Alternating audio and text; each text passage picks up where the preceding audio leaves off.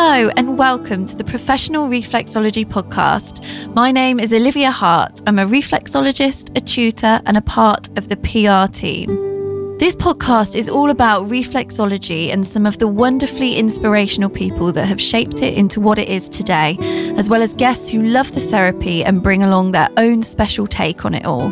Just before we get going, for those of you that are here for the first time, Professional Reflexology is a UK-based membership and education organisation passionate about spreading the word of this wonderful therapy. To find out more about what we do, please visit www.professionalreflexology.org.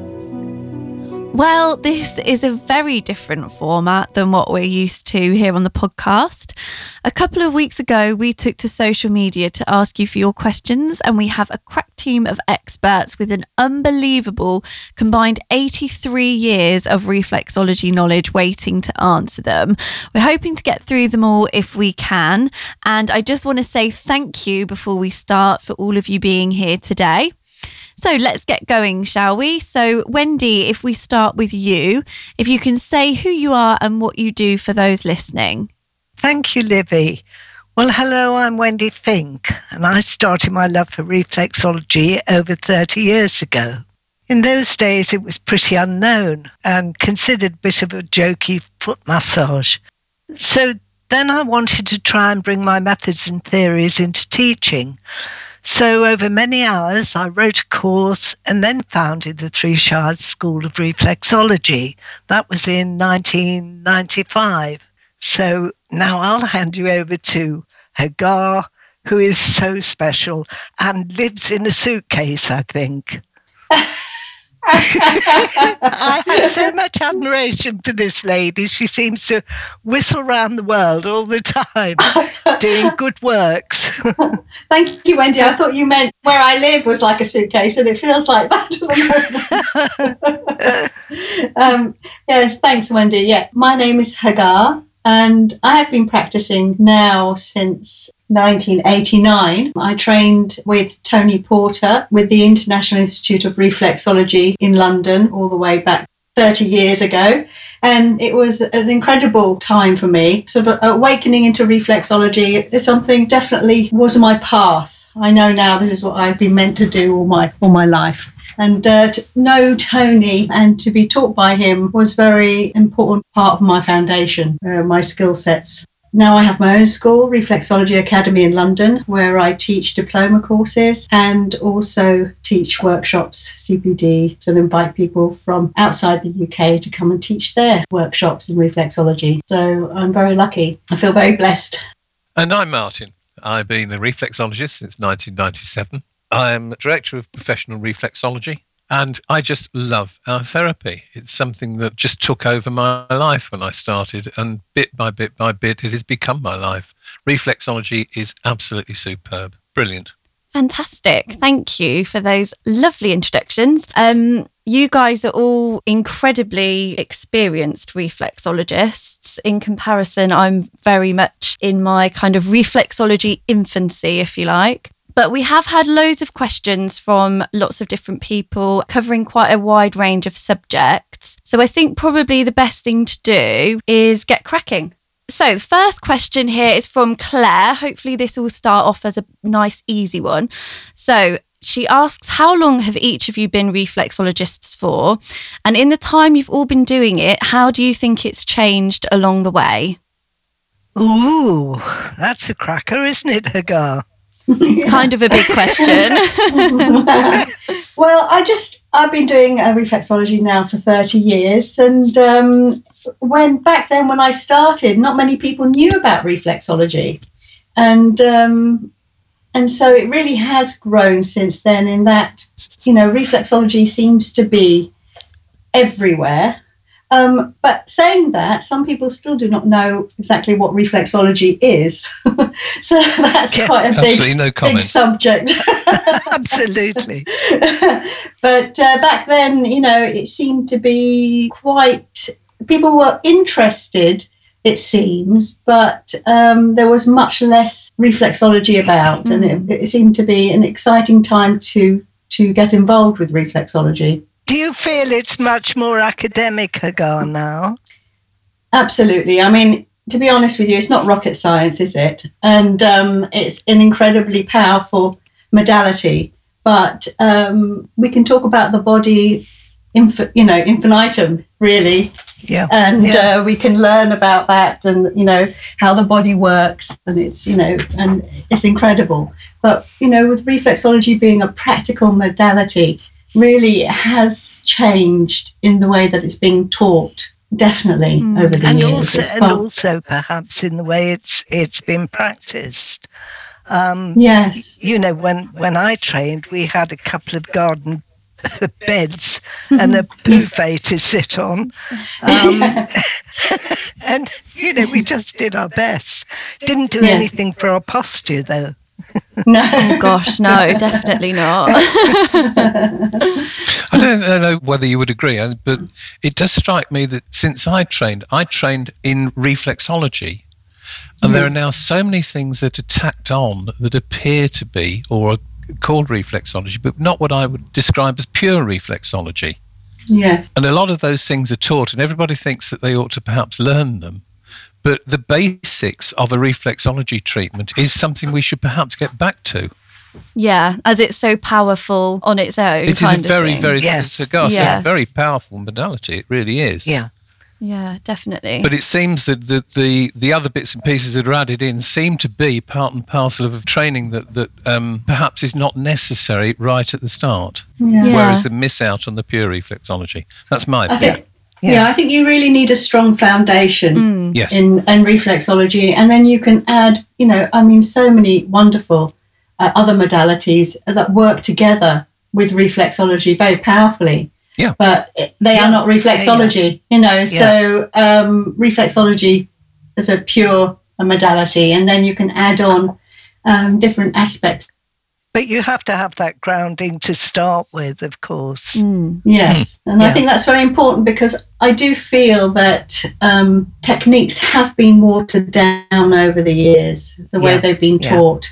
And, to give a reflexology session, there are many, many ways of giving reflexology. I do agree with that. But, the essence of what reflexology is and how we apply it, that is handed down and seem to be watered down over time in some schools, I should think, in some trainings. Yeah. Yes, it can become a going through the motions as opposed to the reason why you're doing it. Does that make sense? Yeah. I think you actually put it a lot better than me anyway. I don't know. I don't know if I did. Yeah, you did. You did. Okay.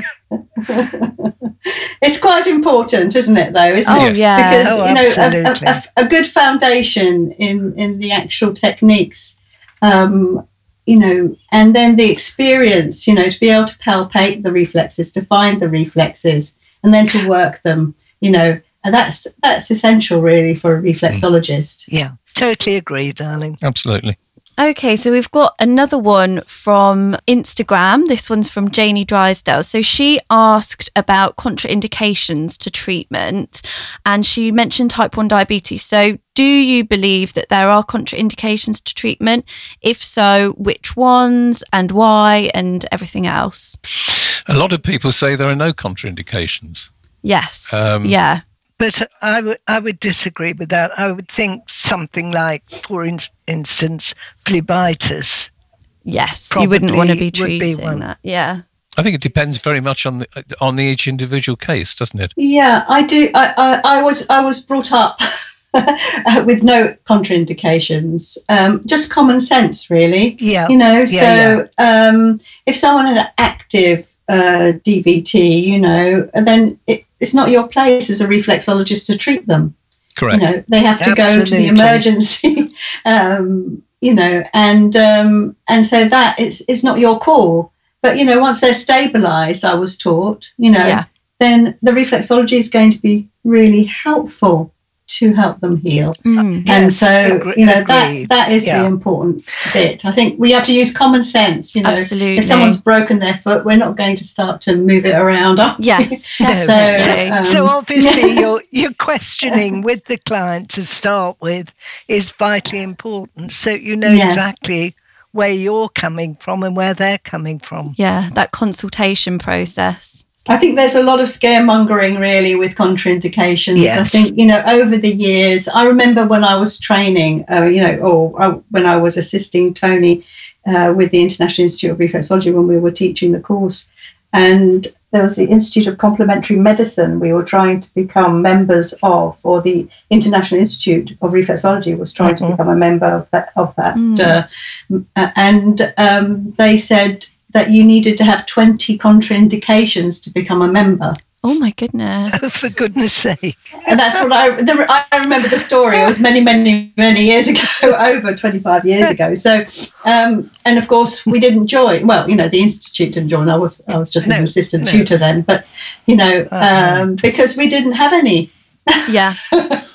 Yeah. It's a question of common sense and how you treat and the person and what it is within them. And as Wendy said, what you've gained from their initial client questionnaire, etc. So I think there are certain contraindications. Or, for example, if somebody has thrombosis and it is active, you don't treat them.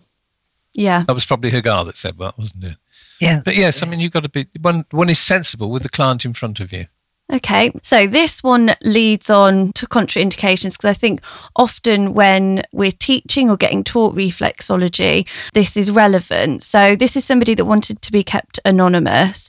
When I trained in the early 2000s, I was taught not to treat pregnant clients in the first trimester. What is your opinion? Okay, I would say why not? I mean, I hear this a lot, and it seems to me now that people are not being trained like this as much anymore, but it's very common to hear from practitioners that were trained not to treat women in the first trimester. And my opinion is that it's very important and valuable to have reflexology during the first trimester. Where it can really help and serve the pregnancy rather than it being, something that we should fear. And I also feel that, when someone is training and they get that message from their tutor, it's really like an arrow of fear in their heart. So even if later on they know that it's absolutely safe to treat that pregnant woman, they're still going to feel that fear that they were initially taught that maybe something will go wrong and it will be their fault. And I think that is awful. I think that's really awful. There may be a case where, it is not appropriate to treat. However, most of the time it's absolutely safe. And, reflexology is restorative. It's restorative in nature. It cannot cause a miscarriage. Hagar, do you feel when students are being taught that if somebody has already had a miscarriage, they're actually frightened themselves? And also you don't want to put the student in that situation whereby there may be, not through any fault of the reflexologist, but they may have a miscarriage again, and it just might be in their minds. So you mean for the student, they might feel that it's their, that was their... It's, we always say perhaps to the students, it would be a good idea not to in the first trip while you're training. But, we go on to say that it's safe and everything else. But we tell them why, just in case they feel responsible. We don't want them to feel that. Yeah, it sounds from this the way the question's phrased as if, it's anonymous. Sorry, I'm just seeing if I can find a name now or remember a name.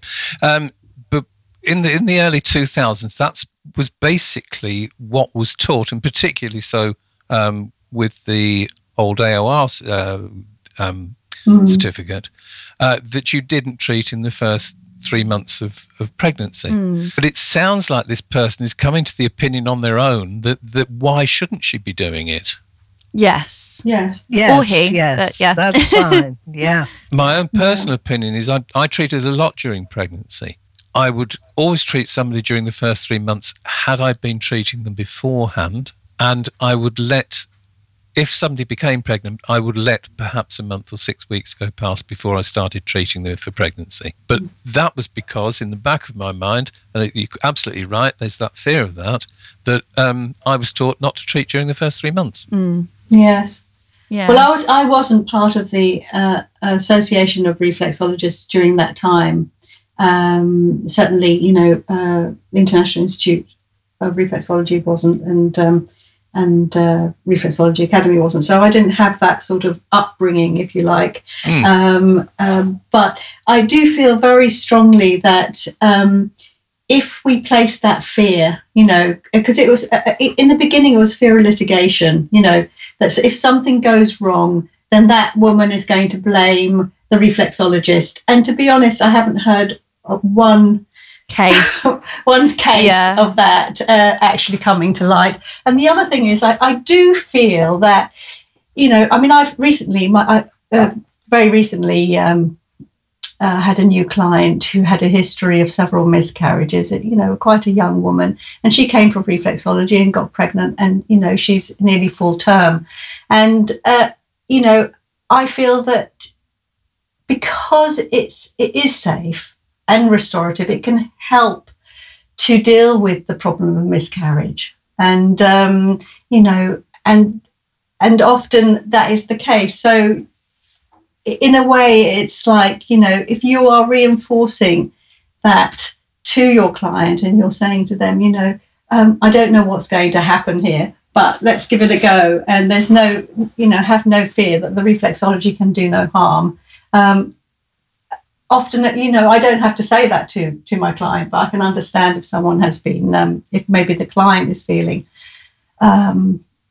worried. I mean, certainly if the client's feeling worried, I would not do the reflexology. Yeah. That would be the contraindication. No, Again, it's that common sense, isn't it? Taking over and going, actually, do you know what? This probably isn't a good idea, sort of thing. Okay, so I'm guessing all three of you have had quite a lot of experience in this, but I know, Wendy, you've been treating someone recently. So what is your opinion or advice on reflexology where a client is undergoing IVF?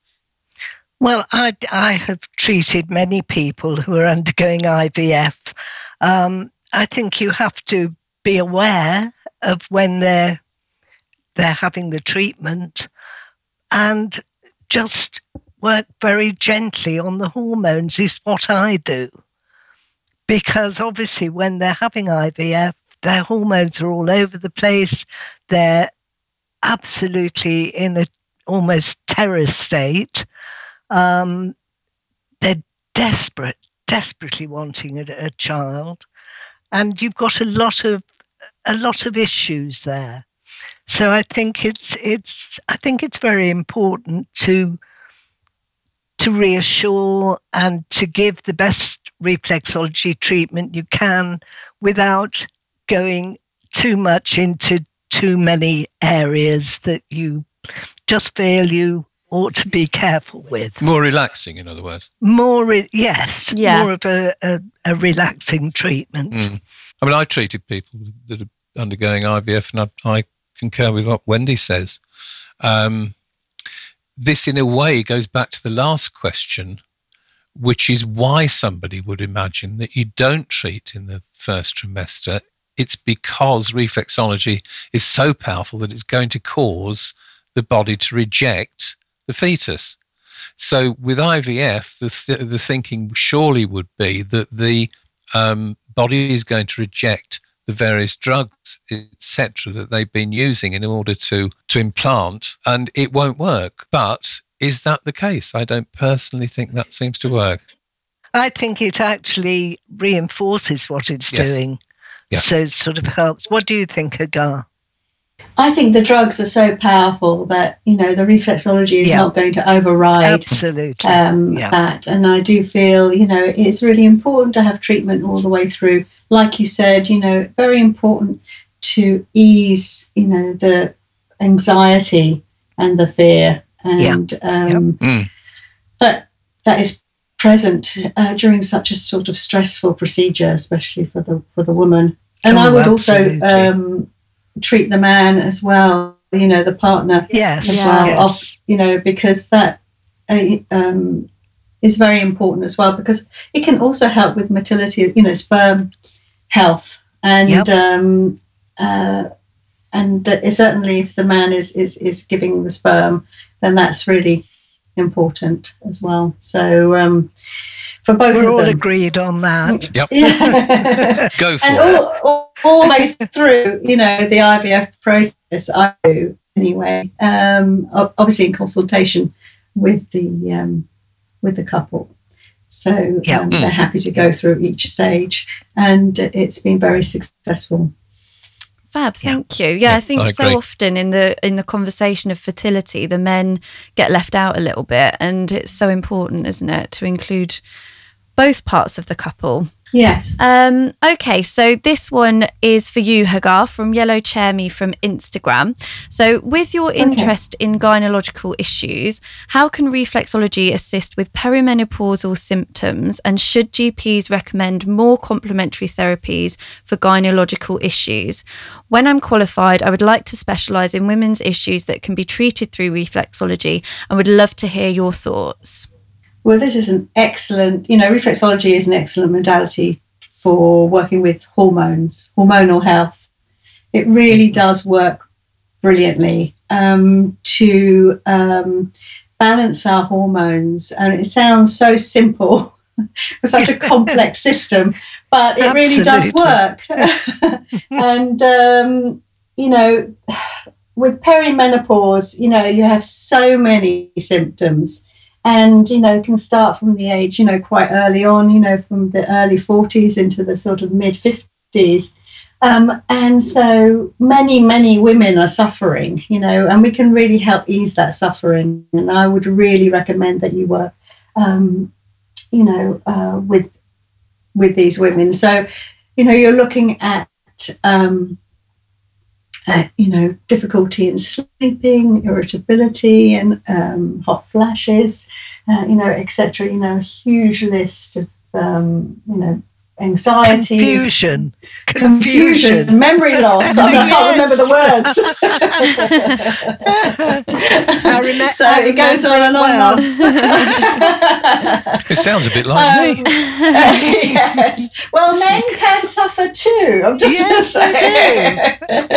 They can have night sweats due to low testosterone, So it can help, and just as equally. But I do feel that, working with the endocrine system with specific techniques with the endocrine system, especially, the adrenals and the pituitary, thyroid, and don't forget the ovaries as well, it's very powerful. And the thyroid is really important. To work the thyroid is super important, because in naturopathy, it's known as the third ovary and has a lot of influence. And also, there's so many women out there, well, men and women, but especially women, that have subclinical hypothyroid issues. And so if your thyroid is not working at its optimum, then all the symptoms are going to be much worse.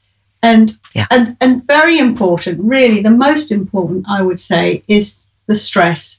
To work with, to alleviate stress. And I mean that really to do with the cortisol, so when, because we have diminishing estrogen and progesterone as we get into menopause, and that causes all our symptoms to go haywire.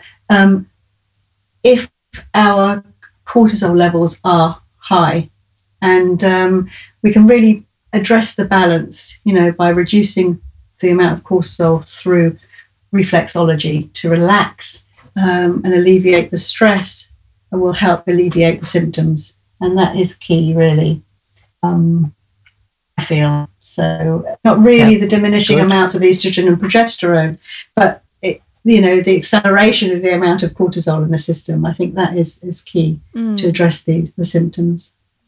Okay, that's great. Thank you. I don't know if I've answered the question, but yeah, you definitely did. You definitely did. It's just a little corollary to it. In many ways, with menopause, yes, you're doing your best you can to get the hormones balanced, that the system works as well as it possibly can. But it's one of those things where I was always taught, we were always taught that you find the base cause of the problem and treating the whole body, etc., in order to get there, i.e. the hormone system here. But with menopausal problems, you're also treating symptoms. And it's one of the rare occasions where you treat symptoms rather than the cause. That's what it seems to me, anyway. Surely they're both tied up. Not it's necessarily. the same, really, isn't it? Well, sorry, Martin. I'm with you, Hagar. It's also important that we are working to move the energy through the body, because we're thinking of the, uterus, the ovaries, the whole of the pelvic area. We need to work those areas efficiently. Ultimately, what we're doing is we're moving the energy. So it's all the body's energetics through the system, and that is the lymphatics as well as the blood and the nervous system. We're really moving, the life force through that, through that part of the body when we're working, and that helps enormously with all the symptoms. Hagar, going on to energy, do you ever get any sensation within your body when you're using energy or moving energy? Yeah, I mean, it's the client, energy that I can feel when I'm working on them. But do you pick up on it, anything? Because, for instance, sometimes when I'm working, my lips go numb. And they go numb so much that I can't speak. And they feel really... I know it's ridiculous, but I just wonder whether you felt anything in your treatments. I certainly do. I mean, not always with everybody, but during a reflexology session, usually I will. And it's very significant. I don't feel it in the same that you're describing, but what I feel is it's okay. What I feel usually is like a wave of energy, that's coming from outside and then in, and I can sometimes feel what the person's feeling as well. And usually I feel it when I'm working with my bimanual holds, which is what I do with the endocrine reflexes and some other reflexes. So, and that's very powerful. So I can feel quite a lot, actually. Yeah. Fab. That was a nice little bonus on there as well. That's good. Thanks for that question, Wendy. Okay, so this one's from Sheila via email. So she says, I'm a student and the question we all ask is about pressure. What is your advice on pressure and how to handle it? So maybe Martin, you could start us off. Okay, well, it is a question that students ask. It's very, very difficult to actually say what the pressure should be because I can't feel what the student is feeling. But it's one of those things that you have to develop for yourself. It isn't a pressure. It's something that varies throughout a treatment in different areas and in different parts of the treatment. I would say to a student, try to use a pressure that enables you to feel things. Then, as you go on, you will then be able to feel what's going on and to be able to treat it. Naturally, you will then start to change your pressure. But surely each client has different pain thresholds. Yes. So, I mean, that's why it's so important to watch their face when you're treating. Yeah. Yeah. I don't think pressure is sufficient to be painful, is what the lady was asking. I think, how do they, what is the pressure you use? Well, the pressure you use is sufficient for you to be able to feel what's going on and to be able to start to treat it. But it's different for each client in every treatment, surely. Well, I agree with Martin in that if you cannot feel, what you're working on, it's very different. It's very difficult to treat. So it is imperative, really, that you can feel the reflexes. So, and that means that the the client or the patient can feel what you are doing. And for me, that is key, because the most important thing for a reflexologist is to be able to find the reflexes to then treat them accordingly. Yeah. And that will be different for each client. Yes. So one client, you would just stroke the feet and they were like, "Woo, it's really painful." So then you would have to back off a bit. For you. Then for others, you know, you're thinking, "Oh, well, you know, this person, you know, can't feel anything and I have to really push hard." So, you know, the pressure is different depending on the client. And it is important to feel what's going on, to be able to find, you know, through touch, through palpation of the reflexes, what is going on and what the reflex story, if you like, or what it needs. Reflex picture, what it means and what it needs. Yes. And it is important, you know, because I've been taught that reflexes should be painful in good health, which turns around a lot of what people are taught. So that doesn't mean it should be torture, but they should feel it. And it should be like a positive pain, which actually people that's how people often describe it as, isn't it? It's that kind of like, I know it's doing me good, so it's fine sort of thing. That sure does feel good. Yeah, definitely. If I could ask a question there, that came donkeys years ago. I was treating a chap who used to come every week. I don't actually recall what the problem was. However, both he and I felt absolutely nothing. So how would you have gone about treating that chap? Well, if his feet were like rock, it could be very difficult to treat. And I was taught 5%. People don't feel, you know, I don't know if that's a true, if that's the truth, but I would have tried to go deeper, use different techniques to see if it is because his reflexes are deeper. Some people's reflexes are more on the surface and others are deeper. And, you know, that's why you need different techniques to be able to access the reflexes. But sometimes you do get people that are really, I mean, very rare. I mean, I don't think I've actually, maybe once, you know, not being able to find anything, but generally you will find. But some feet are very, very difficult, aren't they? That chap obviously just needed a chat. No, it wasn't the case. What actually happened was I treated him from his questionnaire. Oh, okay. So that I was treating him in the manner that I would have done if he was able, or if I was able to feel anything. So in other words, I used the questionnaire to guide the treatment, and in actual fact, it improved everything. So reflexology can be very, very powerful, even though... So it got through without either of you feeling anything? Yeah. Oh, well, that's... Having said that, it's only a one-off, That's but power maybe of reflexology. Definitely. But maybe if he was to return, his reflex picture would show differently, because often the second time can be more painful. And, you know, because as the vitality improves, the person will feel more.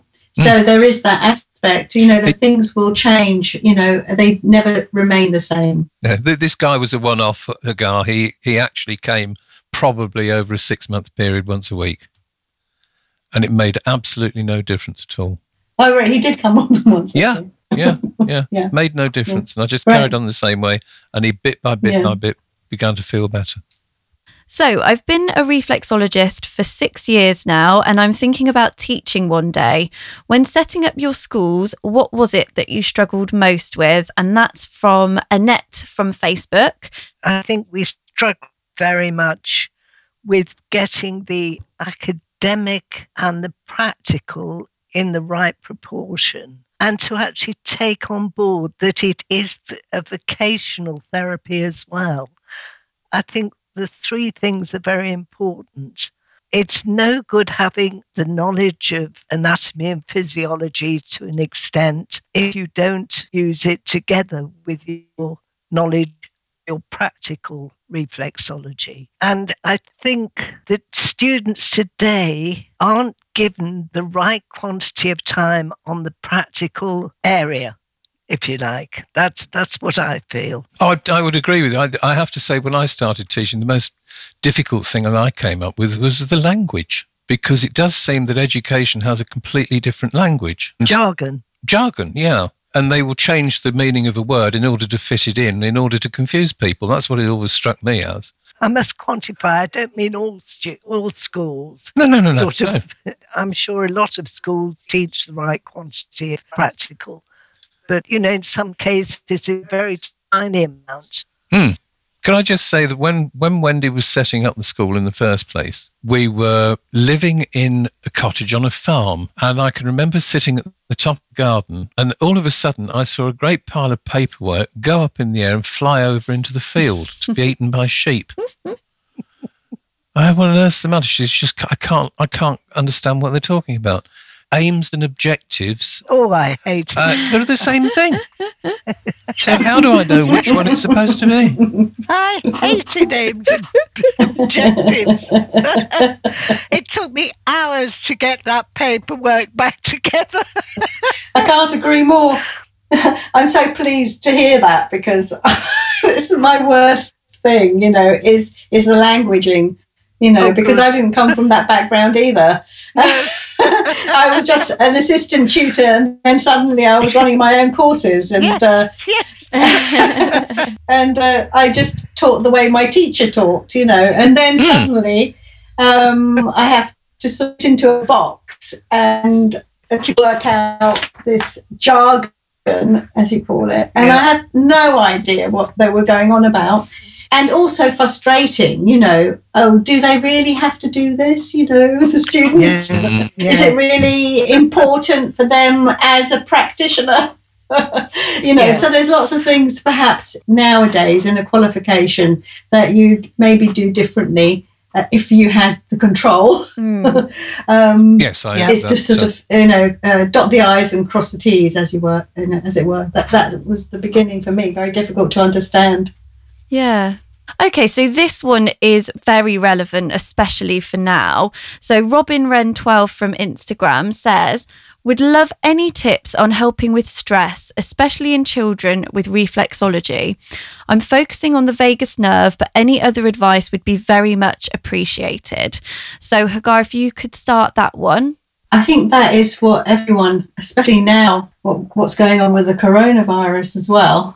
Being in lockdown is not helpful at all at making everyone stress and fear.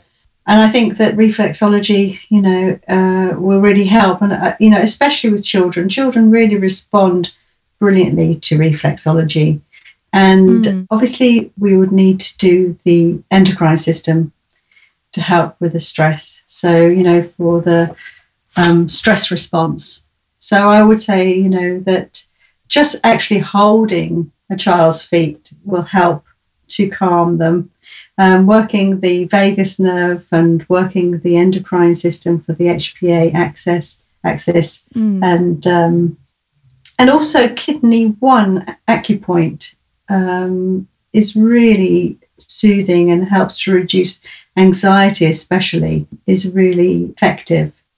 And also teaching them to breathe, perhaps, just their little breath. Yeah, absolutely. That helps with the stress. I find if they sort of go up their thumb on the in-breath and down their inside of the thumb with their forefinger, so they go up with the in-breath and down with the out-breath and do all the fingers like that. Oh, that's a good tip. So they know how long it's supposed to be, sort of thing. It just gives them a little, almost a game to do.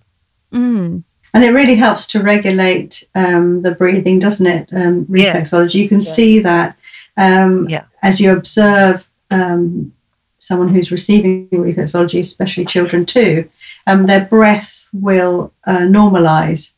And often they will take deeper breaths, unconsciously they will take deeper breaths, and the rhythm will come back to normal. So that is really important. And I do think that, when you're working the diaphragm and you're working the solar plexus reflex area, which is also the area for the kidney 1 acupoint and also the phrenic nerve. So there's so much going on in that point to really help calm, ground, center and relax and help with the breathing. Yeah. Okay, that's brilliant. Thank you for that. So here's one I get asked from students quite a lot. So do you have a go-to line for people who are sceptical about reflexology? Yes. You point them to the previous podcast, professionalreflexology.org, and listen to Angie Hobbs talking about skepticism. She is a philosopher, and if anybody would be skeptic, it would be Angie. But I also say it works on skeptics too. Yes. Yeah, definitely. Yeah, it's often, actually, I don't get this question so much anymore. And it doesn't really bother me, because No. It's not like I'm trying to convert anybody, because usually what you're having is people coming to have treatment. So even if they are skeptical, they've decided they're coming to have a treatment. Yeah, so they can't be that skeptical then, can they? They're usually pushed by a partner, though. Yeah, exactly. Yeah, that's true. Yeah. And really, the answer to their question is in the actual treatment, because then they feel the effect of the treatment. So it sort of answers. But I don't have a sort of a go-to. No, nor do I. Not a line as such. Yeah. Yeah, I think the thing is, most people that you talk to about reflexology are either like-minded or they are coming in for you for a treatment. So it's not so relevant, is it? It doesn't come up massively. Yes, and I feel like, years ago, maybe, when you're out and have, dinner party or a party or, and people, would ask you what you do, and then you say, oh, reflexology, and they go, oh, right, how does that work then? Rubbing feet and all that, and, so then I would have my little spiel about it. But now I'd be like, it doesn't worry me. I don't have to, you don't fight it too much. I don't have to say, have to sort of convince them that it works. Where I did, many, many years ago, I used to feel quite. Well, it was unknown then, wasn't it? Yes. And now, I don't have to justify, there's a feeling of justification. I have to justify, the treatment, and the treatment speaks for itself. So. Yeah. So I always say, have a go. Why don't you have a go and see how it feels? Yeah, see what you think. Yeah. Okay, so here's one that we've had a couple of variations of. I feel wiped out after a couple of treatments. I am otherwise in good health and try to look after myself. Do you have any idea why and how to combat this? Perhaps they're not grounding themselves. I think if you're taught to ground yourself, you're actually quite safe from it. Yeah, that it's not going to affect you as much. That's right. Well, it doesn't affect you at all as long as you ground and protect yourself. I can remember not doing it once, and I suddenly burst into tears doing a treatment, and I thought, whatever's the matter with me? I had the exact same thing. When I was learning, and I was sort of like tum-ti-tum, going about my day, and I didn't ground myself stupidly when I had my client in, and exactly the same as you, like my hands literally sort of touched her feet for like 2 minutes, and I just started crying. But this client hadn't said anything. She was in the chair, and after the treatment, I said, "What's the matter? There's something the matter." She said, "No, there isn't." So I said, "Yes, there is. I know there is. I feel weird." She said, "My dog's just died." And I thought, oh my goodness, and that's what had obviously picked up her sadness. Yeah, that emotion. Have you done that, Hagar? I certainly do feel, can pick up on feelings, in sort of in an intuitive way. But I do feel also that the more you know yourself, the less you are going to be sort of vampired, if you like. Because the loss of energy feels like you're giving something of yourself away, and it is about knowing yourself. And I do feel that reflexology really is about the whole person being healed. And if you can get treatment yourself, that helps to ground you as well. And, being centered and grounded is really important. And you can only do that the more you know about yourself. And how to do it. Yes, about looking within, and knowing what is your feeling and what is the person's feeling, and knowing the difference that is essential, really. I think that's something that you build with time, over a lifetime. It's a journey, isn't it? Yeah, yeah. But we do have a couple of tricks. I mean, I have one that I put a bubble round me, and the bubble, nobody can get into it. I can get out. Yes. But, there are certain tricks that you can do to protect yourself from any outside horrors. Yes, absolutely. Yeah, definitely. Ritual is very important. So if we all wash our hands before and after a treatment. Yeah. And if we are doing these consciously, it's not just about the hygiene, Absolutely. It is, we make this a conscious ritual. We're making sure we have breaks and walking in nature, and all these things contribute to our well-being and helps to center and nurture ourselves. And so we are in a better state to deal with others. Yeah, definitely. Okay, so this is one from me. As a reflexologist we tend to have to do a lot of things. We have to be a lot of things. And one of my biggest fears is standing up and talking in front of people. Obviously, that's not going to happen anytime soon for the foreseeable future. But have you, Hagar, I know you've done lots of talks, and Wendy, I'm sure you have as well. But do you have any tips for people that are thinking of doing talks to various groups of people? Livy, you sound very confident. Thank you. I don't feel it. I know, maybe not. I never felt confident, and it was my biggest fear, speaking in public. And before the first ever course I taught, I was absolutely petrified. It was a long time ago. And I remember the first diploma course I taught by myself many years ago, I think 1990 or some 91. I remember, Tony Porter coming in and helping me set up the class. And then when they came in, I was by myself and I started, and I just worked them so hard because I was petrified, that they had no stopping time. We were just working through, it's terrifying. I was too, Hagar. And I can remember with my course, I was physically sick before every session. I think it's a thing. When you're sensitive like us, we take it on board. I think you've got to say yes to these things, though, because it helps you grow, and also you know more than they do. That's why you're giving the talk. You're seen to be the professional. Yes, you're at least one step ahead. Yes, in that that you have. They want to know. Yeah, mostly. If it's about reflexology and they do not know anything about reflexology, then you have some experience you can share. Yeah, definitely. And people are there because they're interested, Yes, yeah. I actually remember my first time I ever gave a talk, and I actually think it went better than I think it did. But at the time, I was just qualified. It was like 1989 and maybe 1990. And I was working in a clinic that had an open day. And so I really didn't want to give a talk on reflexology, but I was encouraged by the people that ran the clinic and said, yes, it'd be good for you. You should do it. And they had this open day, and it was in Muswell Hill.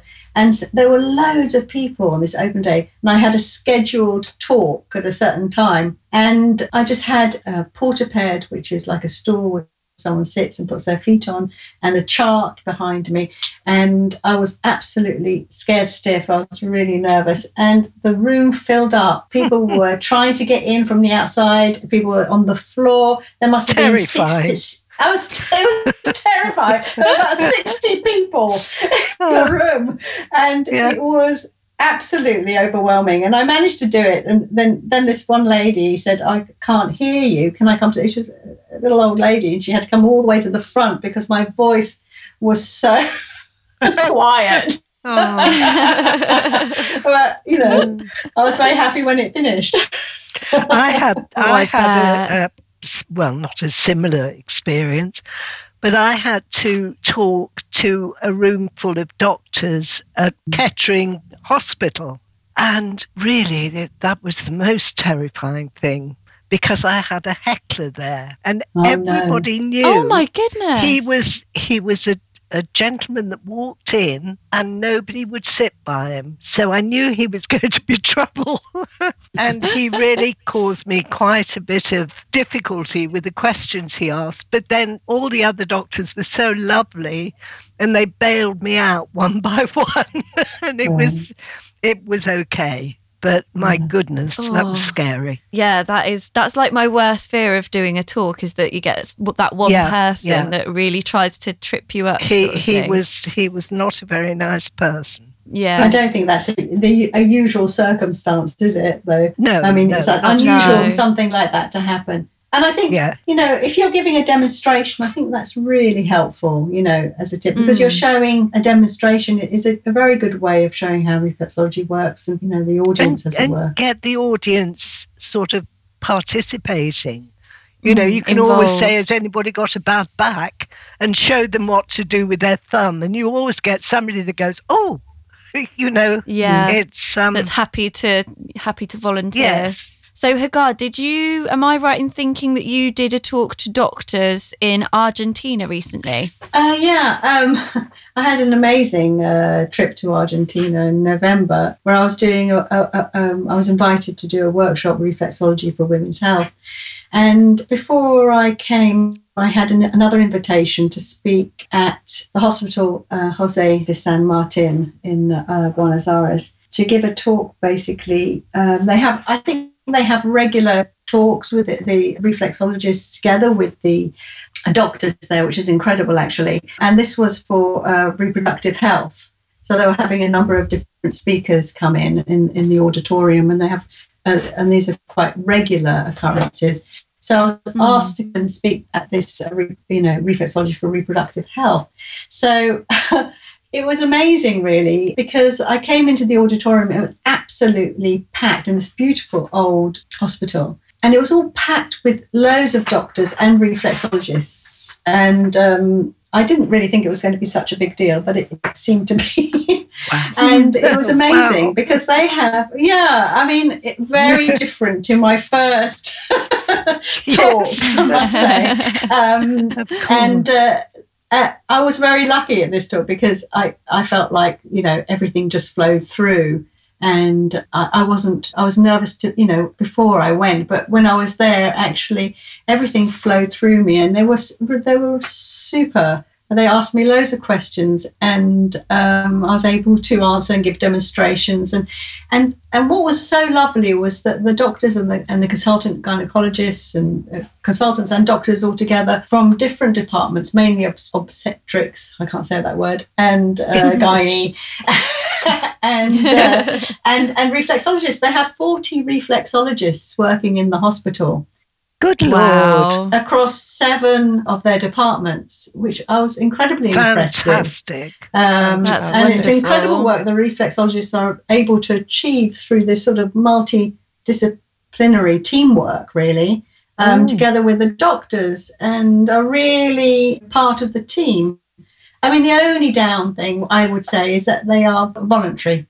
So they're not paid. Okay. But they are very much part of the team, and that was amazing. And to be, on stage with this packed auditorium, full of white coats, being asked questions of how reflexology would help was really amazing. That doctors would ask a reflexologist these questions. What a brilliant experience! Yeah, it was a wonderful experience, actually. A really wonderful experience. And the head of the gynecology, Dr. Silvio Tatti, was there, and they all made a big effort to come. Reflexologists mixed with the hospital team. Fabulous. So that was amazing, yeah. That's brilliant. Okay, so while we're here, Hagar, we got this lovely comment from Danielle on Instagram. I can't think of a specific question, but can always learn a lot from Hagar. It's very lovely. So Jacqueline via Facebook has asked, having recently qualified, I would love some tips on building my business. What are your top tips? I think it's word of mouth, isn't it? And you've just got to build it slowly. It is that's what's worked for me. it's just over the years. I mean, when I started, there was no social media, obviously. No. And now everything is on social media, isn't it? But I still think it is word of mouth that gives you, gets you the clients. And I think obviously absolutely. a presence on social media is very important too, even though it's not very, sometimes it's lovely to, because it brings people together. But on the other hand, it's sometimes you feel like a slave to it. So it's having the balance. Yeah, definitely. It can be a bit overwhelming, can't it? Yeah, and if I had my way, I'm a bit addicted to it now, to be honest. Yes, it can be a little bit evil, But word of mouth for me, that's what's been successful in my practice. Is that everyone has come from someone else, And in recent years, with reflexology education, I've had people that have come from social media, especially internationally. But, for clients, for patients, it's been word of mouth. And also for courses, it has been the primary source of, definitely. Yeah. I find that if you've got one client that's had a really good result, you've managed to really help them in some way, that they don't just tell one person either. You can get like 4, 5, 6 clients that will come from that one person. Martin did that for me. He went right back to the very beginning and found that pretty well, I think it was 80% of my clients came from one lady that I treated in the very beginning. Oh my goodness. In the very first week. And he went back through all the records and everything and actually came up with this 80%. So that was brilliant. That's amazing. Yeah. It is, isn't it? Yeah. It's like reading a good book. You want everyone to read it, don't you? Yes, you do. That's that thing. If you've read a really good book, you're recommending it to everyone. And I think also, when people are training as well, I tell my students, that your case studies, these are the people that are going to recommend your clients. Yeah, absolutely. This is the beginning. Definitely. And that's how it is. Kind of leading on probably quite nicely from that then, I'll make this our last question. This is relevant for the time because obviously as reflexologists, most of us are at home and unable to work for the moment. So do either of you have any good books on anything that you can recommend? Well, I've got a book that I'm reading. I'm in and out of it all the time at the moment, and it's called The Spark in the Machine. And it's actually, it's not about reflexology, but it's relevant. It's how the science of acupuncture explains the mysteries of Western medicine. I sort of dip in and out of it because I love the way it's written, and it's entertaining and it's also easy to read. Oh, that's good, because a lot of the books can be really quite heavy, can't they? Yes. I'm reading one at the moment and it's called How Your Mind Can Heal. And that's really an interesting one. You can dip in and out of that as well. But it's very, very interesting and very, very true. Fantastic. Well, that's great. Thank you for those. So thank you so much, everybody. That's been a really, really informative podcast, I hope, for everyone. So Hagar, could you just give us all your links and where we can find out about what you're up to and things like that? Where's best to get you on? Okay, so my website has all the courses and workshops. You can find out information on my website, which is www.reflexologyacademylondon.com. Quite a long one. And also my Facebook page, Hagar Basis Reflexology. So that will have sort of live updates of what's going on as well, and some interesting articles or things that I think are interesting in reflexology. And I'm also on Instagram, and Twitter. So do follow me. That's wonderful. Thank you very much. It's kind of a weird one, isn't it? It's a tricky time because all the things that we're normally up to, we're not really doing. Everything's on hold at the moment. So everything's on hold, but at least, it's really lovely to have all my family around, so my kids are all home. So I'm very, very lucky and blessed to have them at home, and we're eating dinner around the table again. Oh, that's so lovely. Oh, I can't wait for that. It's not happening here, Hagar. Oh, it will eventually. Yeah, I know. We'll get there. Well, this really has been such a fun episode to do. Thank you so much to you all. We'll definitely be doing more of these in future, so let us know what you think and please do send us any questions and we can tackle them next time.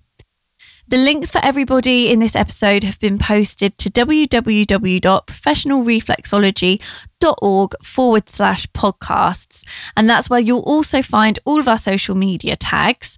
We regularly post on Facebook, Instagram, and Twitter, so do give us a follow on those.